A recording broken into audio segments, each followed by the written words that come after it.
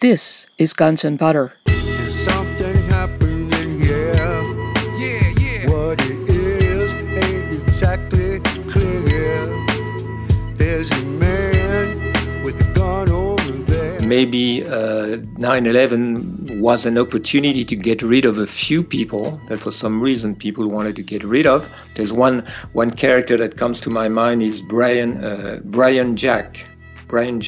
He was one of the accounting specialists who was in charge of trying to solve the $2.3 trillion missing that Donald Rumsfeld had announced on September 10th. And he had one office in the Pentagon. And if you check on the Washington Post, there's a website in honor of all the people who died. And you read there that Brian Jack died at the place where any other day he would have been working in the Pentagon, not because he was working at the Pentagon that day, but because he was on American Airline 77, which crashed precisely, at the point of his office in the Pentagon. Can you believe that? I'm Bonnie Faulkner. Today on Guns and Butter, Laurent Guyenot. Today's show, 9/11, the planes and the hijackers. Laurent Guyenot is an author, researcher, and journalist. His current research focuses on the religious and civilizational backgrounds of Zionist geostrategy. His books include Jesus and John the Baptist, Historical Inquiry into a Legendary Encounter, Fairy Death, an Anthropology of Medieval Fantasy, and translated into English, JFK to 9/11, 50 Years of Deep State, and From Yahweh to Zion, Jealous God, Chosen People, Promised Land, Clash of Civilizations. Today we discuss his latest article, The 9/11 Double-Cross Theory, Pentagon Inside Job, World Trade Center Israeli Job, that analyzes the September 11th attacks as two separate but related events with emphasis on the planes and the hijackers. Laurent Guyenot, welcome back. Well, thank you, Bonnie, for having me back. When we last spoke about your whodunit article, the 9/11 Double-Cross Theory, Pentagon Inside Job, World Trade Center Israeli Job, you talked about some of the main differences between the attack on the Pentagon and the attack on the New York City Twin Towers on September 11th. We also covered your analysis of what you view as two competing groups within the American deep state, traditional American imperialism as opposed to neoconservative Zionism, their differences and similarities, and a few of the prominent players. You also covered the special roles played by Donald Rumsfeld and Dick Cheney. As well, you talked about a biblical mindset characteristic of Israeli leadership. So that's just to recap what we talked about in our first show. Could you talk about the planes on 9/11? What is your take on the flights that have occupied so much of the alternative research into September 11th? Well, that's a very complicated issue, and actually there are about 1,000 comments under my latest article that you mentioned, and most of these comments are debating about the plane issue. How many planes? 1, 2, 3, 4, or 0 planes, and that's really an intense debate and very aggressive sometimes, because some people believe that the no planners, people who believe there were no planes at all, are just trying to pollute the debate. So it's really an intense and complicated issue, and I must admit, I don't think anybody has got the final explanation, a complete theory that explains all the facts. But to me, as I wrote in my final comment, on this article, after listening to every side, I came to the conclusion that there are two major arguments, or one major argument for each side. There are some people who claim that First, before I talk about the arguments, let's talk about the different planes, because there is only one plane that is really problematic, that is really difficult to pinpoint, because everybody knows there were 4 planes involved supposedly. And, if you look at Shanksville in Pennsylvania, pretty much everybody agrees there were no planes there. Nobody, the mayor of Shanksville, I think his name is Ernie Stull, I think, Stull. And in my film, we have him explain, when he came to the site and his brother-in-law came to the site, they saw absolutely nothing, just a hole. He said the plane had completely vanished. Poof, he said, So anyway, in Shanksville, pretty much everybody agrees there were no planes. In the Pentagon, there is not even one picture that resembles a plane, and there is no debris. There are very small debris, so most people would agree, that it could not be a Boeing, any kind of commercial jet plane in any case. So there might be a small drone or something. If you listen to the conference by Barbara Honegger, she mentions some facts which seems to point to the presence of a drone. Okay, but then there are 2 planes that crashed into the Twin Towers. That's a more complicated issue. One plane crashed into the North Tower, and that plane has been filmed by only one camera. There's only one footage of the crash itself, and that's the footage filmed by the Naudet brothers.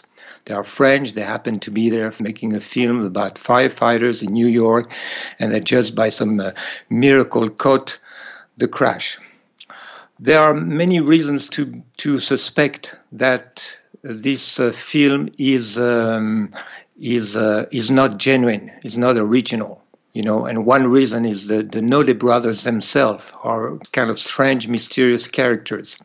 They have received multiple awards after they have made but their origin, they don't look like brothers at all to start with, but anyway. So the main focus of the debate is about the second plane that hit the South Tower, because thousands or maybe tens of thousands of people in New York, we assume were watching the Twin Towers at that time and saw the plane hit the South Tower. Okay. So let's talk about this plane now. And then maybe we have to talk about the commercial planes and the passenger list, and did they really take off and what kind of plane they were. But let's for the moment forget about that issue and just focus on the fact that a plane, whatever plane that was, crashed into the South Tower or not. Okay, so some people said, of course, a plane crashed into the South Tower. Tens of thousands of people saw it. And of course, you can ask them, well, can you name one person who saw it? And then it becomes a little bit complicated. And then if you search on the internet, you can find a few people who said they saw the plane. But some of those testimonies are not totally convincing. And some, maybe they are, or there is no special reason to question them. So this is always what people bring against those who claim there were no planes. Many people must have seen them. But it's kind of strange, and if you study all these testimonies, first you have testimonies of people like the famous Mark Walsh, who on Fox News, appeared. He's a Fox freelancer, and he declared, "I saw the plane smash into the tower and then explode through the other side, and then I witnessed both towers collapse due to structural failures because the fire was too intense." And he used these exact words that sound exactly like what the NICS report would say, structural failures, and he used this kind of term. So this kind of guy is most people would accept he's like a crisis actor. Okay, so already we have a question: why would they need people, a crisis actor, to say they saw the plane hit the tower, if they had enough genuine witnesses to say? And then you have some people who say, well, they didn't see a plane. Many people said they didn't see the plane. They think the towers just exploded. Some say they heard a plane, but they didn't see it. So it gets really complicated. But I think, so many people would insist that, for example, Kevin Barrett said he knows many people who said they saw the second plane. So I feel I have to assume that's true. I have to assume many people saw the plane. But on the other hand, what convinced me that the plane that we see on the footage of the crash on the second tower, all of them cannot be real. There are basically four footage where you see the plane entering the towers. There are, many other videos where you see the plane coming to the towers, but you don't see the crash itself. You don't see the plane entering, penetrating the tower. There are only, to my knowledge, only four. And those four footage are one is by a certain Azer Kani, another one is by Evan Fairbanks, and then another one by a Canadian guy, Courcheux, I forgot his name exactly, and then there's a fourth one. And on all of them, you see the plane just penetrating the tower without even decelerating. You can measure the speed. The plane doesn't slow down at all, and it just goes right into the tower. And if you look very closely, you see even the wings are not damaged at all. They just enter into the tower. And then as soon as the plane is basically completely inside the tower without having had any damage, without any parts being smashed, or bumping against the tower or whatever, then you have this huge explosion. And after the explosion and all the dust is out, you see this big hole, which some people call they refer to this cartoon. It escapes my... Well, never mind. It looks like cartoon physics. People speak about cartoon physics because if you study the structure of the Twin Towers and you study the structure, what a plane is made of, it doesn't matter what kind of plane. Most planes are made of aluminum. The body is supposed to be very light. And in order to be quite light, of course, military planes are maybe a little bit different, but even a military plane could not, in any case, penetrate completely into the tower, and especially the wings. The wings should just, bounce against the tower and fall to the ground. So that's the main argument of the so-called no-planners, of which I am a part. I feel these pictures cannot be real. So these planes that we see entering the tower cannot be real. Well, yes, Laurent, the videos are fake, right? Exactly, yeah. So that's the dilemma. What do we do from there? If the planes are fake, then how is it possible that people saw them? So I don't know exactly how to overcome that contradiction. Well, Laurent, one thing you could point to is that there were all sorts of people after the Pentagon claiming they saw a plane. People will claim all sorts of crazy things. Yeah.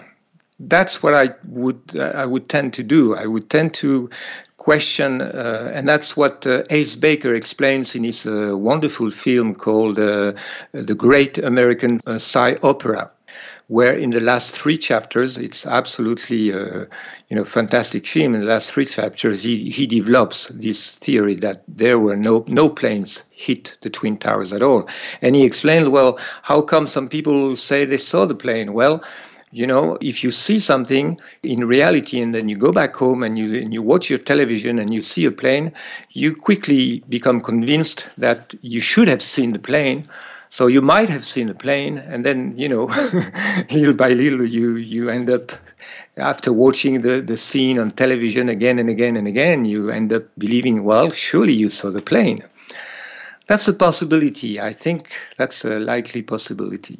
Well, also, Laurent, what came to my mind was if there was no plane at the Pentagon, which I don't think there was, and there was no plane that buried itself at Shanksville, well, then that begs the question about the Twin Towers. If they weren't using planes in the other two events, well, then that calls the whole thing into question, in addition to the fact that using real planes brings in an element of uncertainty and risk. Absolutely, that couldn't be tolerated, I wouldn't think. Well, yeah, many pilots have said, it was impossible to hit those towers at the speed that the planes were flying. Well, it would have been impossible for a jetliner to fly at those speeds, but even with any kind of plane, I remember actually. The Egyptian president at the time was Mubarak. His name was. I don't know if you remember. He was kind of a victim of a coup just a few years later, and he was already a little bit sick in 2001. But he made this remark. He was a pilot. He was an army pilot originally. And he said there is no way that even a trained pilot could have, at that speed, flown any kind of plane into the Twin Towers. I mean, the chances to hit the towers were very low. So just as you said, it would not make sense for the perpetrators to bet on that chance. I'm speaking with author, researcher, and journalist Laurent Guyenot. Today's show, 9/11, the planes and the hijackers. I'm Bonnie Faulkner. This is Guns and Butter. And Ace Baker made a very good point also. He said, well, there's one very obvious reason why they couldn't use real planes. If they had used real planes, if we suppose they had managed to hit the towers with a drone, or it doesn't matter what kind of plane, then of course most of the plane, or at least part of the plane, would have bounced against the tower, and all the pieces would have dropped in the street. And then all those pieces would have been picked up and identified. And then, obviously, if there were not the American airline planes or United Airline planes that we were told there were, then that would have become apparent. So it was necessary that they fake the pictures so that the whole plane must disappear inside the tower. And also, for another reason, it's only if the plane disappears inside the tower that they can claim that the plane crash destroyed all those columns inside the tower, which caused the collapse. There's no way, if real planes were used, that the plane could have penetrated inside the tower, like we saw on these cartoon videos. And therefore, there would have been no way to explain that the planes had caused the towers to collapse. So there's all kinds of reasons why I don't believe planes hit the towers. I feel it's just physically impossible. Well, in addition, what about the steel lattice work that surrounded the towers? What do you mean? It wasn't only steel columns in the middle of the Twin Towers. The Twin Towers on the outside were covered with steel lattice work, right? Yeah, the Twin Towers are based on two grids. One core grid inside where the elevators are, and the outer grid. So most of the weight of the towers is supported by the outer grid. So these steel columns are incredibly strong. This is the outer grid. Plus, if you look at the picture, both planes entered the tower they were not completely horizontal because they supposedly were turning. So, in fact, they entered through 8 floors. I think the south tower, the plane entered, and from one wing tip to the tip of the other wing, 8 floors where, the hole covered 8 floors. And on each floor, you have again this horizontal metal structure with concrete on it. How can a plane penetrate, both the steel column on the outside and the horizontal floors? It's just, you don't need to be an engineer.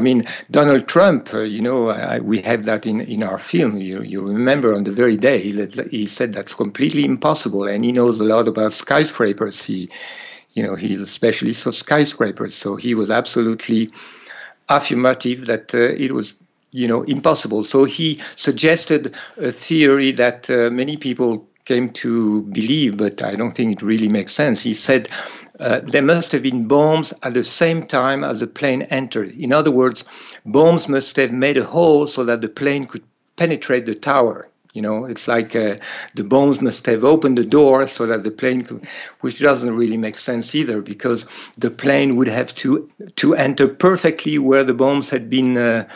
We would have to suppose that the plane aimed, with incredible precision to enter exactly, to slip, into the hole made by the bombs. But some people still believe that that's the solution. And it's obviously not.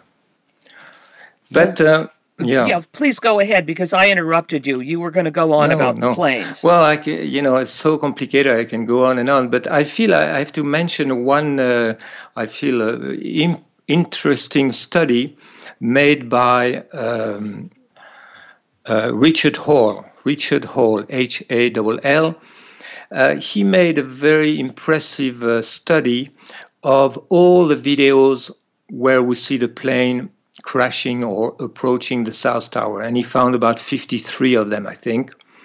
And some of them he could not use, so he used about 20 or I think 16, I'm not sure. And all these 16 videos, he used a program to calculate the trajectory of the plane in all those videos, because it looks like those trajectories are not consistent. It looks like from one video to the next, the plane has a completely different trajectory. But he could prove, I trust he did, I haven't, done all the calculations myself, but he says, and he shows in his video, that he could prove that, in fact, yes, all the trajectories are consistent. And they are following one of the radar numbers that have been provided. There have been two, he explained, there have been two set of data provided about two different radar systems, one civil system and one military system. And he said, well, if we look at the document, the standard document that shows all the data of this radar, then he put all those data in his 3D model, and he could show that all those videos, actually, on all those videos, the plane is following this trajectory. So then we have a new question. If all those videos were fake, those who faked it must have used the official radar data. But, that's a little bit more difficult to believe. Therefore, Richard Hall proposed, as also Simon Shack, another person who made this film called September Clue, and there is a whole blog called September Clue. I think they basically agree on the hologram theory. In other words, there were no planes, but by some kind of mysterious system, a plane was made visible to people, at least from some angle, and to some cameras. So I was very, very reluctant to follow that theory, but the more I think about it, the more I think it might be one explanation. In other words, it doesn't exclude the possibility that some pictures were faked by video compositing, but there might be different technologies used. I think Ace Baker has convincingly proved that some pictures were created by video compositing, especially this picture which he called the Pinocchio's nose, where you see the plane. I think it's images from Fox Chopper 5. It was filmed by a guy named Kai Simonsen from a helicopter chopper. And Ace Baker explains very, very well that because his helicopter was moving, his system, he made a mistake, and then we see the plane entering the tower from one side, and then we see the nose of the plane exiting the tower from the other side, and then there is a blackout because Kai Simonsen realized his mistake and then cut off, the image. So I think Ace Baker really convincingly proved that this must be video compositing. But there might be another technology which explains why so many people, if so many people did see the plane, why they saw the plane, and why on all these cameras, all this footage, amateur footage, why the plane follows the same trajectory. I have no, certainty. I'm just mentioning this because that's part of the debate, and that would be a possible solution to the contradiction between the two opposite arguments. On one hand, there are too many people who said they saw the plane. On the other hand, these planes cannot be real because real planes cannot penetrate into the tower.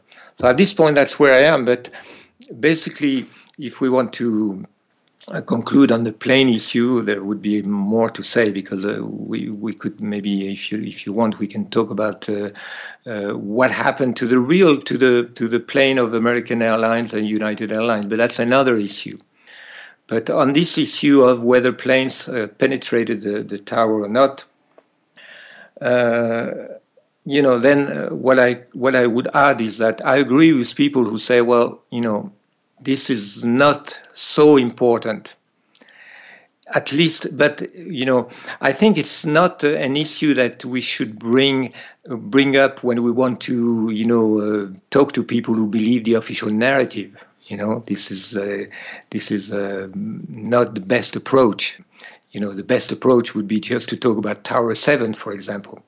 But for people who are already convinced that the official narrative is false, then of course I feel it's an important issue because the very nature of those planes, whether they were real or not, tells us a lot about the people who did 9/11 and how they did it and how they fooled us. I think this is still important issues, but unfortunately, I feel there is no fully convincing explanation. Just like also there is no fully convincing explanation of how the towers came down. That's another issue which, at this moment, there's still a lot of mystery. We know they didn't come down by themselves.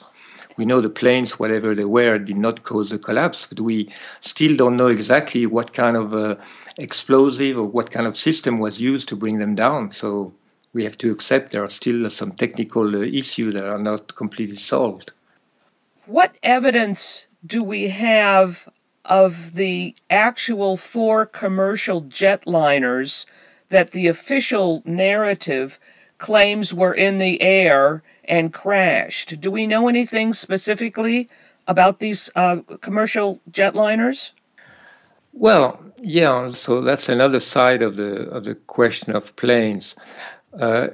I think most people who are a bit informed about 9/11 today would agree that none of those commercial airliners crashed either in the Pentagon, in Shanksville, or in the World Trade Center. I think very few people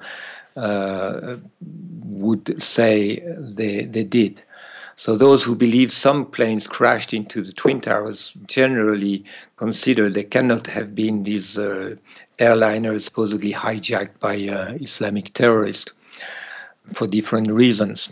So then the question arises of what happened to those airliners and to their passengers. And here you have different theories. I'm speaking with author, researcher, and journalist Laurent Guyenot. Today's show, 9/11, the planes and the hijackers. I'm Bonnie Faulkner. This is Guns and Butter. A few years ago, there was a lady called Rebecca Roth. She was a former air stewardess, so she knew a bit about that kind of job, and she examined the testimony of a few stewardess, especially the famous one called Betty Ong, who made a call to, not sure to whom actually, from the hijacked plane, and her call lasted almost 10 minutes, maybe even more. I think about 20 minutes, which is quite amazing. And this call is very, very strange, but anyway, according to Rebecca Roth, the planes were real. They were hijacked not by terrorists, but by remote control, and they were landed in in a special secret airport, which the name and the place I don't remember in her theory. And basically, some of those passengers and stewardess were forced, maybe at gunpoint, to make fake phone calls. And that's how all those fake phone calls came to appear. We know these phone calls were not possible from the flights. The flights were in the air, but if the planes had landed somewhere in secret, then anyway, that's what you say. And then the passengers were basically killed. I don't think that's true. I don't think that's a reasonable theory. First of all, if we try to think about the people who organize all this, it would not make much sense for them to take the risk to land 4 airliners somewhere secretly and eliminate all the passengers and then get rid of the bodies in some way and get rid of the planes. And, it just doesn't make sense to me. So I feel this Rebecca Roth was just trying to bring some crazy theory which doesn't really make sense. So my own guess is that none of those planes existed. None of those flights existed. None of them took off. And I pointed out in my article then that American Flight 77, which supposedly crashed in a Pentagon, took off from Washington. Okay, so it didn't have to go very far to crash into the Pentagon. So anyway, as we all agree, there was no plane there. So there's no reason to believe a real planes took off. And the same with all these other planes. It was much easier in any case to just fabricate a record of the flight's takeoff and to fabricate a passenger list with mostly fictitious people than to do, the thing that Rebecca Roth claims was done. So I feel no reason to think that any of those flights were real. There are different also additional reasons to doubt. One reason has been pointed by someone, I forgot who. He pointed and he showed, and I think it's true that, normally when there is a plane crash, all the relatives would, even knowing the plane would not land where it was supposed to land, they would still go to the airport and gather there because they don't know what else to do, because they have to do something. So they would just go there and gather together, and, there would be huge gathering at the airports where the plane was supposed to land. And this did not happen for any of the 4 planes. The airports were basically empty. Nobody came to the airports I don't even remember where they were supposed to land. But anyway, they took off from Boston, the 2 planes that crashed into the Twin Towers. It seems that nobody was there at the airport, the airport where those flights were supposed to land. So that's another sign that, the passengers were not real. Yeah, that's very interesting. I hadn't thought about that aspect of it before. Now, isn't it also the case that there have been reports or evidence that all 4 planes, they have serial numbers or whatever, that these actual jetliners were still in service after 9/11. Do we know about that?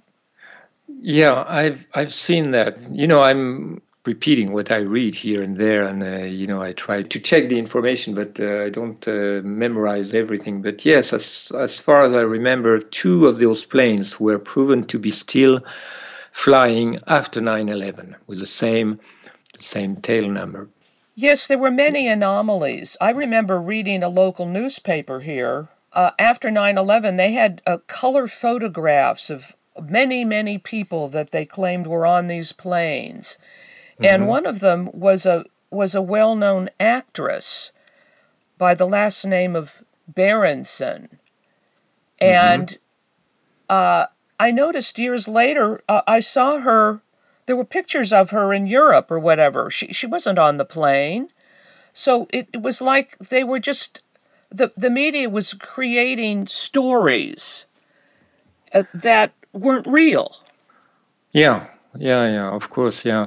I mean, some people who supposedly were on the plane were real people, and then we can wonder what happened to them. But, like Barbara Olson on the American Airlines 77, the wife of the Solicitor General, Ted Olson. So these are unsolved cases. I have no idea what happened to them, but Well, for one thing, general, in the Zacharias Moussaoui trial, he was claimed to be the, quote, 20th hijacker. The FBI admitted that Barbara Olson phone call to her husband, the Solicitor General, never connected. So even the FBI claimed that wasn't true. And then I read years later that I guess his name was Theodore Olson, I believe, that he remarried a woman that looked very similar to his first wife. yeah. Yeah, that's you can see the picture of Barbara Olson and his new wife, I think Lady Booth or something. They do look similar. So there's been a theory that he remarried the same wife who underwent surgery, but I don't know. It's really weird. Most of all those things you can find actually on one website. I invite everybody to go and take a look.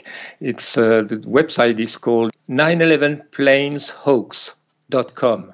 911planeshoax.com. You can find many things. You can also find very interesting information about the very small number of people who came forward to claim the money that the government was offering to the relatives of the people who died.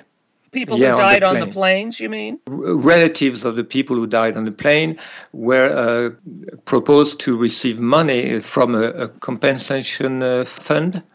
And the guy who was in charge of that was Kenneth Feinberg, a very strange person indeed. And then there are questions about where did all this money go, because not so many people officially came forward to receive that money. And in fact, there's been study also about I think there is a kind of a social security data where all the people who die, you can find them. And then some people, went through the trouble of looking for each one of the people, because we have all the names of the passengers of all those 4 planes.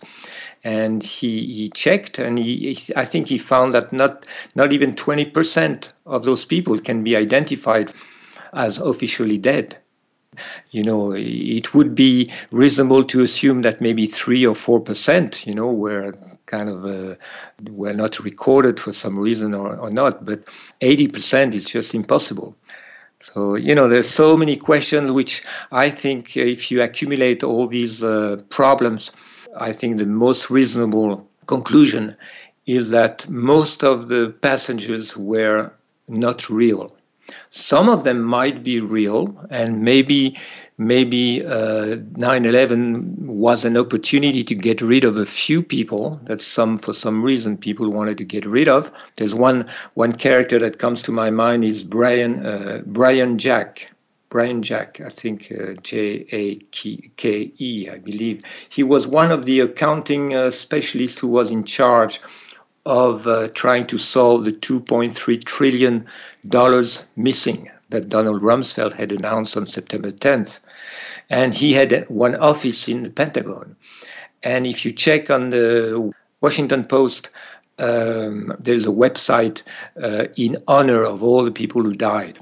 And you read there that Brian Jack died at the place where any other day he would have been working in the Pentagon, not because he was working at the Pentagon that day, but because he was on American Airlines 77, which crashed precisely, at the point of his office in the Pentagon. Can you believe that? Are you saying that they're claiming he was on the plane or in the Pentagon? Yeah.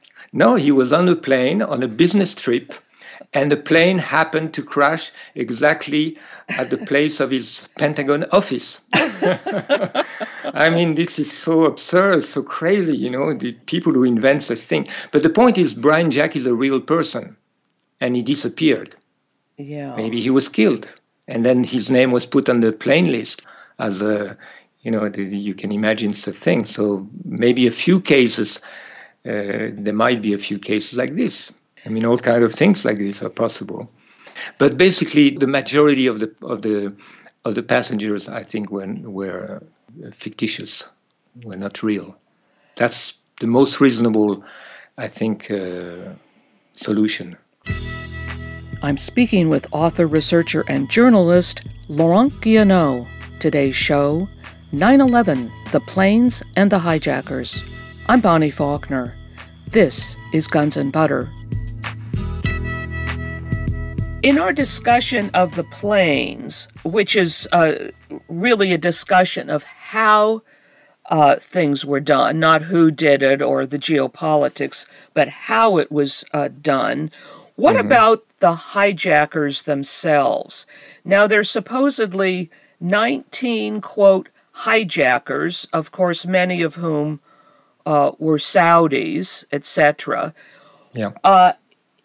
If there were no real planes used, let's say, how do we account for the hijackers? What do we know about the so-called hijackers? Well, one thing we know is that some of them were still alive after 9/11, just like some of the planes were still flying. Some of the hijackers came forward and say, "Hey, I was not on the plane. I'm still alive." I think Mohammed Atta himself, his father, said that he called him on the day of 9/11 after the attacks to say, "I didn't do it.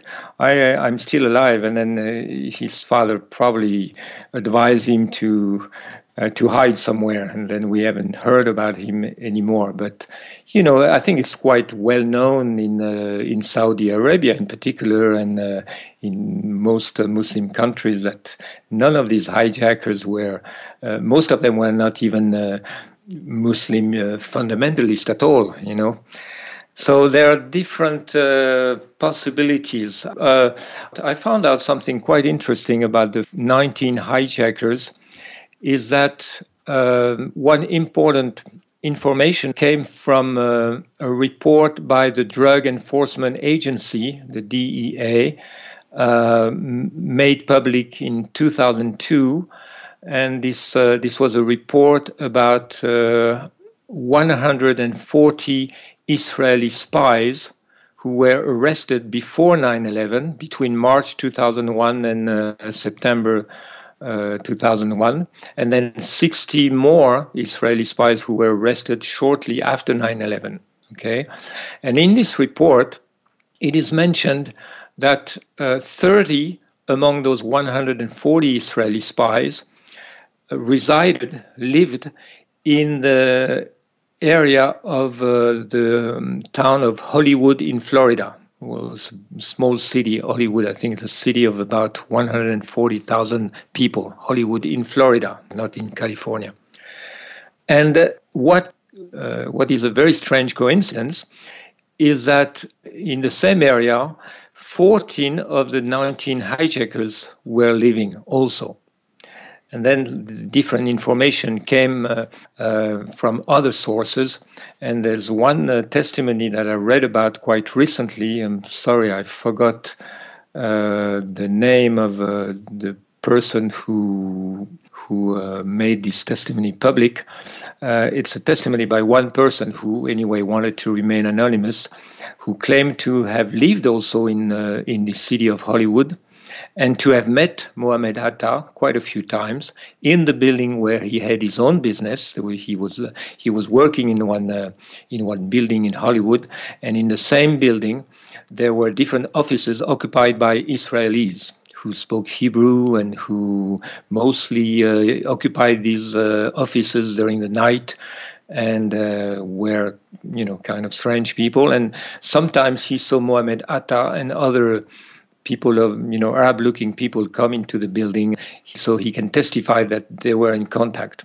And there is evidence of contact, including money that came on the account of Mohammed Atta and can be traced to these Israeli spies through some reason. So there is strong evidence that some Israelis living in this area, Israeli spies, in fact, they were not really spies, they were probably agents from secret services in charge of preparing one aspect of 9/11, and what they had in charge probably was to at least prepare the list of the hijackers.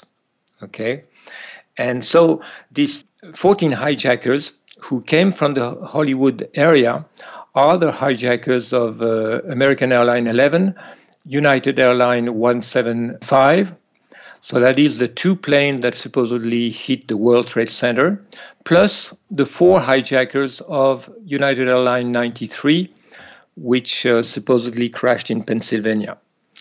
And it's interesting that the only hijackers who are not part of that list are the hijackers of American Airlines 77 that crashed in the Pentagon. And when I realized this, I thought, well, that's quite consistent with my theory that the event of the Pentagon and the other event, including the plane that crashed in Pennsylvania, were prepared by different groups. And there were 2 lists of hijackers that somehow were put together after 9/11. One list included 5 hijackers, the 5 hijackers of American Airlines 77 that crashed in the Pentagon, and that list had nothing to do with Israel. It was part of the Pentagon inside job. And then all these other hijackers, at least have the names of these hijackers have the fingerprints of Israel on them. You see what I'm saying is that, Yes. Yes, that's very, very interesting. No, I just noticed very recently. In fact, I put it in an addendum in my article because I realized after I had published, and I asked Ron Huns, "Can you add this?" Because that's quite supportive of my theory. There are 2 different origins. The list of the 19 hijackers obviously have 2 origins. One origin is Hollywood, Florida, and this is a list obviously prepared by these Israeli agents, and the other list has another origin. Probably it was put together by the people who prepared the event in the Pentagon. I found this quite revealing in some way. But in any case, none of these hijackers, none of these people were in the planes. In fact, very strangely, even in the official passenger list, their names don't appear in none of them.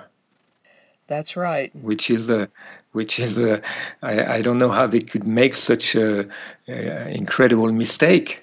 They published the passenger list and they omitted, maybe for some reason, the people who had to prepare the passenger list and the people who had to prepare the hijacker list did not communicate well enough.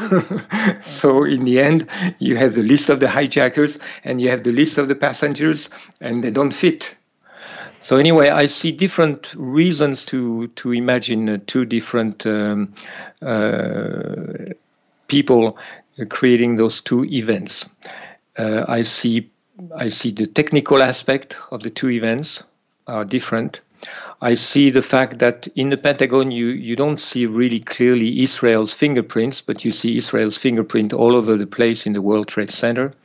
And I see, as we talked about last time, I see also after 9/11 a clear conflict of agenda between 2 different groups. One group represented by, what I call the traditional imperialist, represented by Zbigniew Brzezinski, for example, who wanted to invade Afghanistan and nothing else, and tried to resist against the push of the neocons to invade Iraq. And then, on the other hand, all the neocons who used that event to put incredible pressure on American institutions and on public opinions, and their pressure was relayed through the media, through their strong influence on the media to go for a global war against terrorism in the world, in the Middle East in particular, targeting specifically Israel's enemies.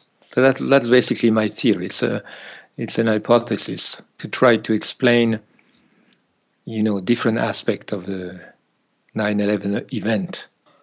What about the plane that supposedly crashed in Shanksville? That seems to be quite an enigma.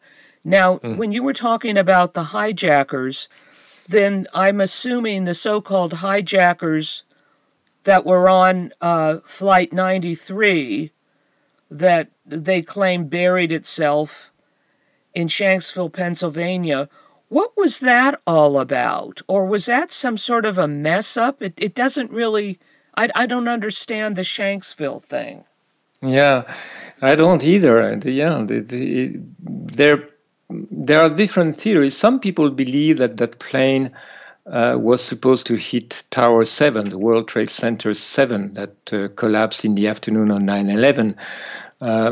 Some people have expressed that possibility, which some people would respond, it's not really realistic because the World Trade Center 7 is too low to be hit by a plane. So the plane would have had to, to almost go vertically down, on the building, which would not have looked very realistic. So. Another possibility, of course, officially there's been rumors that the plane was aimed at the White House, or that's I think, if I'm not mistaken, this is what the mainstream media have been suggesting. So I don't know. It's But mysterious. if there were no planes, yeah. What was the point of staging a crash in Shanksville? It doesn't make sense. No, it's weird. Yeah, it's weird. So, well, it does make sense. I mean, it made a big story. It made a great story. All those, passengers who, one of them, I forgot his name, probably a fictitious character who said, "Let's roll," and then Yes. they went against the hijackers and they prevented the plane from crashing into the White House. I mean, that makes a great story. So maybe that was the whole point of it. I don't know. On the other hand, we have this hole with no debris of the plane that everybody could see on the television. So that doesn't look too good. So I really don't know. That's another thing that is still mysterious. There's still a lot of mystery, about 9/11. Nobody can claim to have all these answers. It seems like the Israeli plan was so daring that and as I said, sometimes the reason they had this incredible audacity to create such a thing is that since their false flag attack on the USS Liberty in 1967, which they also messed up, they realized it doesn't matter if they mess up, they'll get away with it. Nobody will dare accuse them. So they had this incredible confidence that no matter, if a few things mess up here and there and don't work exactly as they planned, well, it doesn't really matter because they get away with it. Fortunately for people who are investigating, this gives us a lot of evidence that the official narrative is fake. I mean, you just have to watch all these pictures of the hole in Shanksville or watch the pictures of the Pentagon and no plane were crashed over there. So, but yeah, I suppose some things did not work according to plans. At least Tower 7 is another case. The most likely explanation for the reason why the Tower 7 was collapsed vertically in front of the cameras in the afternoons is that it was supposed to collapse very shortly after the Twin Towers so that it would just disappear. Nobody would have seen the collapse itself, in the huge clouds of dust. That's a likely explanation. Something, did not work, it didn't fire, so they had to rewire it. It took them a few hours, and then after they had to think, well, what should we do? Should we do it anyway? And they decided to do it anyway because the building was wired for a controlled demolition, and they thought, they have to do it, otherwise all this wiring would become apparent. That surely doesn't look good today. Well, your explanation of Flight 93 making a good story makes sense because they even produced a feature-length Hollywood movie about Flight 93. So yes. That's right, yeah, that's right. That makes sense. You have produced a new film, 9/11 and Israel's Great Game. The English version will premiere on No Lies Radio on Sunday, October 9th. What would you like to say about this incredible film?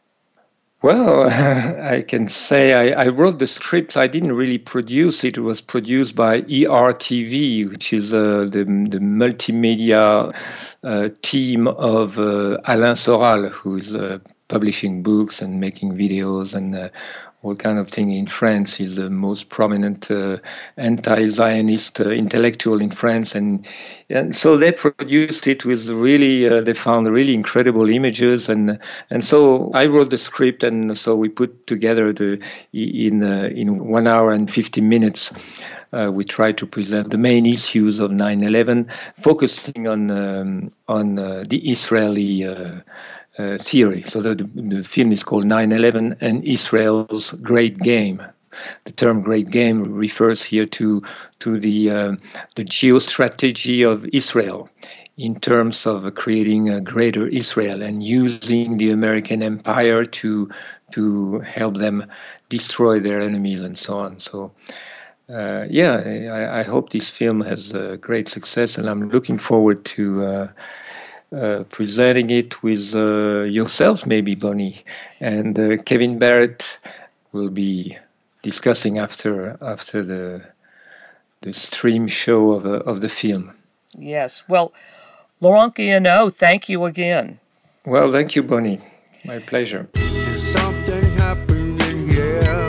Yeah. What it is ain't exactly clear. There's a man with a gun over there. I've been speaking with Laurent Guyenot. Today's show has been 9/11, the Planes and the Hijackers. Laurent Guyenot is an author, researcher, and journalist. His current research focuses on the religious and civilizational backgrounds of Zionist geostrategy. His books include Jesus and John the Baptist, Historical Inquiry into a Legendary Encounter, Fairy Death, an Anthropology of Medieval Fantasy, and translated into English, JFK to 9/11, 50 Years of Deep State, and From Yahweh to Zion, Jealous God, Chosen People, Promised Land, Clash of Civilizations. Laurent Guyenot has a degree in engineering, a master's in biblical studies, and pursued his interests in the history and anthropology of religions, earning his doctorate in medieval studies. His articles are posted at unz.com. That's unz.com. Guns and Butter is produced by Bonnie Faulkner, Yarl Mako, and Tony Rango. Visit us at gunsandbutter.org to listen to past programs, comment on shows, or join our email list to receive our newsletter that includes recent shows and updates. Email us at faulkner@gunsandbutter.org. Follow us on Twitter at G&B Radio.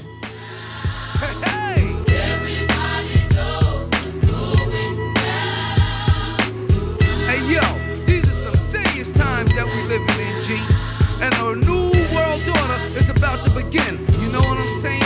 Now the question is, are you ready for the real revolution, which is the evolution of the mind? If you seek, then you shall find that we all come from the divine. You dig what I'm saying?